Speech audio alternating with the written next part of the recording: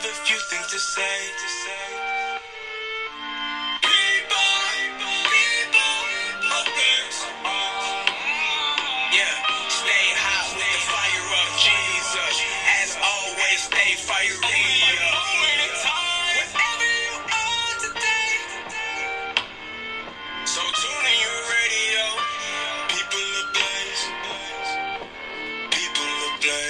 This is going to be week 3 of the podcast, and super excited about the word this week. I don't think it'll be long at all. I want to share with you guys a thought that the Lord has been pouring into my heart. I've been reading Genesis this year, and I'm up to Genesis 42, and it's such an interesting story because we see what's happened with the life of Joseph, and you can listen to both the first and second podcast to see all of that wonderful information. But I'm going to bring us right up to the point where we see that Jacob, Joseph's father, is in the land of Canaan. He is really in the promised land where he needs to be.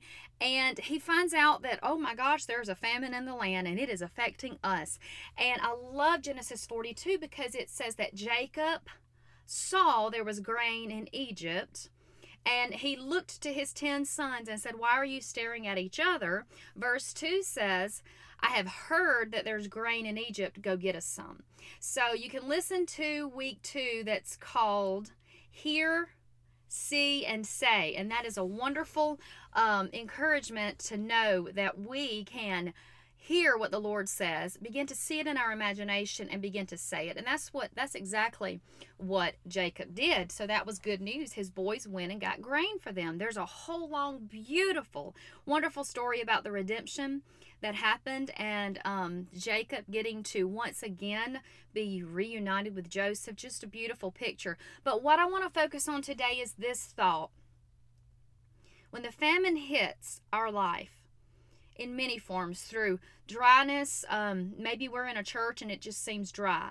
Maybe we're in a relationship and it seems dry. Maybe we're in a job and it seems, come on y'all, dry. Famine is hitting our land. It's not necessarily always the time to move. I feel a warning, a word of caution from the Lord today to encourage us that Jacob received grain from Egypt, and that was good. And I'm not saying that I know that God did or did not tell him to move, but he did. He moved to the land of Goshen, which was right there on the border of Egypt. And that land was better because there was going to be provision for him. Oh man, if the grass was ever greener on the other side, it was greener for Jacob moving to Goshen. So it was a really, really good and smart move. And again, I am not saying that it wasn't what he needed to do. I'm just trying to implement this into our life and see what we can learn.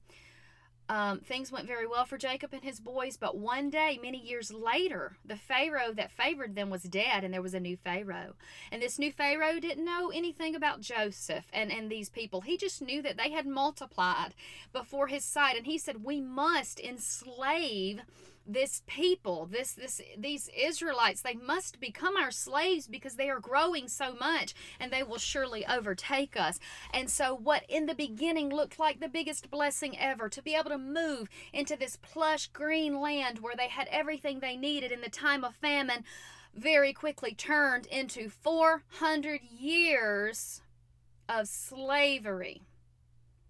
Now, I'm talking to us today, and I'm going to do it very quickly, that if we are in the area in our life where there's famine, pray, wait, slow down. Don't be so quick to move to what seems to be the escape, what seems to be the greener pastures. I'm telling you what, it is shouting your name and saying your name and saying, come here. You're in an area of famine. Things are dry. Things are dying. You need to come over here. And listen, God may be leading you to something different, but my cautionary tale today is make sure it's God.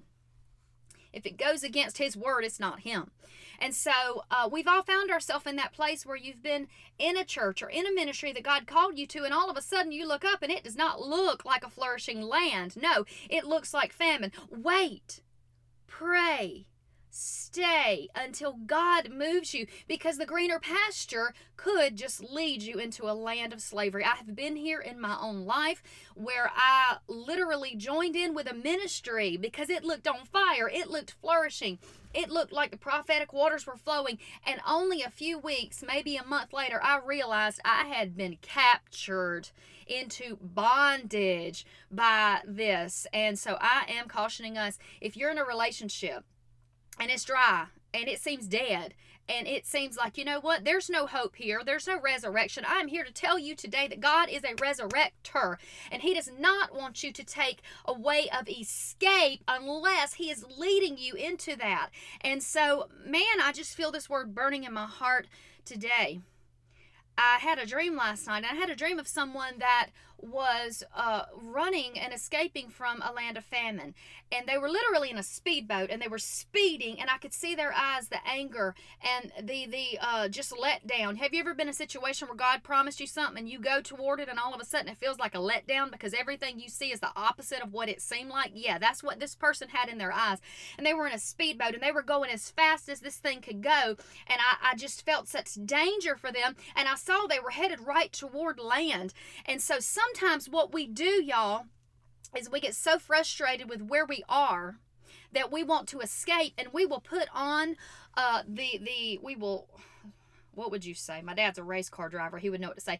You drive as fast as you can away from it, okay? You get in your vehicle of life and you move your decisions as fast as you can away from that famine. And I'm telling you today that many times God is found in the area of famine. David said, I'm walking through the valley of the shadow of death and I fear no evil. He didn't say, I'm going to run out of this valley and I'm going to run up the hill and get out of here. No, he was walking. You've got to keep walking, one foot in the other. Do not let the devil throw a shiny object of escape in your path and have you run toward it. I'm telling y'all, this thing with Jacob I've been reading about is affecting me because I don't think he ever knew when he moved his family and servants there that just a little while later they would become slaves to Egypt. Now, of course, please don't send me hate mail. I understand God used it. He used it to multiply them. He used it to bless them. They left Egypt with all of Egypt's goods, but those people that were there for 400 years that did not get to see that man. So here's another cautionary thing I want to say. Our decisions don't just affect us. Jacob decided to take his family to Goshen, which was a place that was closer to the provision than where he was. And so it was truly an escape to save their lives.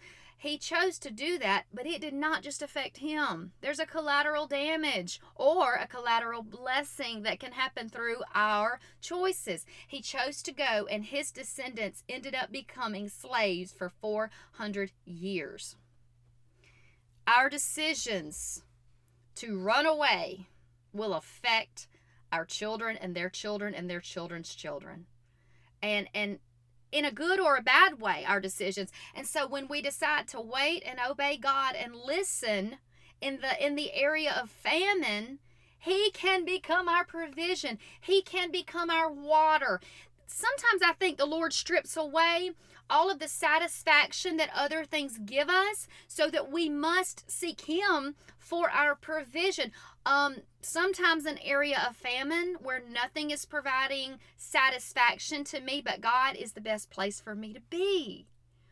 I've been in the ministries where it feels dry, it feels dead, it feels like it's going in the opposite direction of what God said. Stay, submit, worship, wait on God. I'm not saying He doesn't tell you to go, because He's told me twice in my life to leave the church that I was at and go somewhere different, and boy, that was difficult.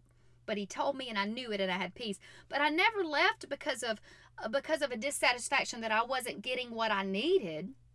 Don't ever leave a situation because you're not getting what you need. God might have you in the situation to give what someone else needs. Amen? Amen. So I'm encouraging us today that when the famine hits, the dry ministry, the dry relationship, the job that it feels like it's choking you and it's dry and you're the only Christian, I'm not saying that God never tells us to go.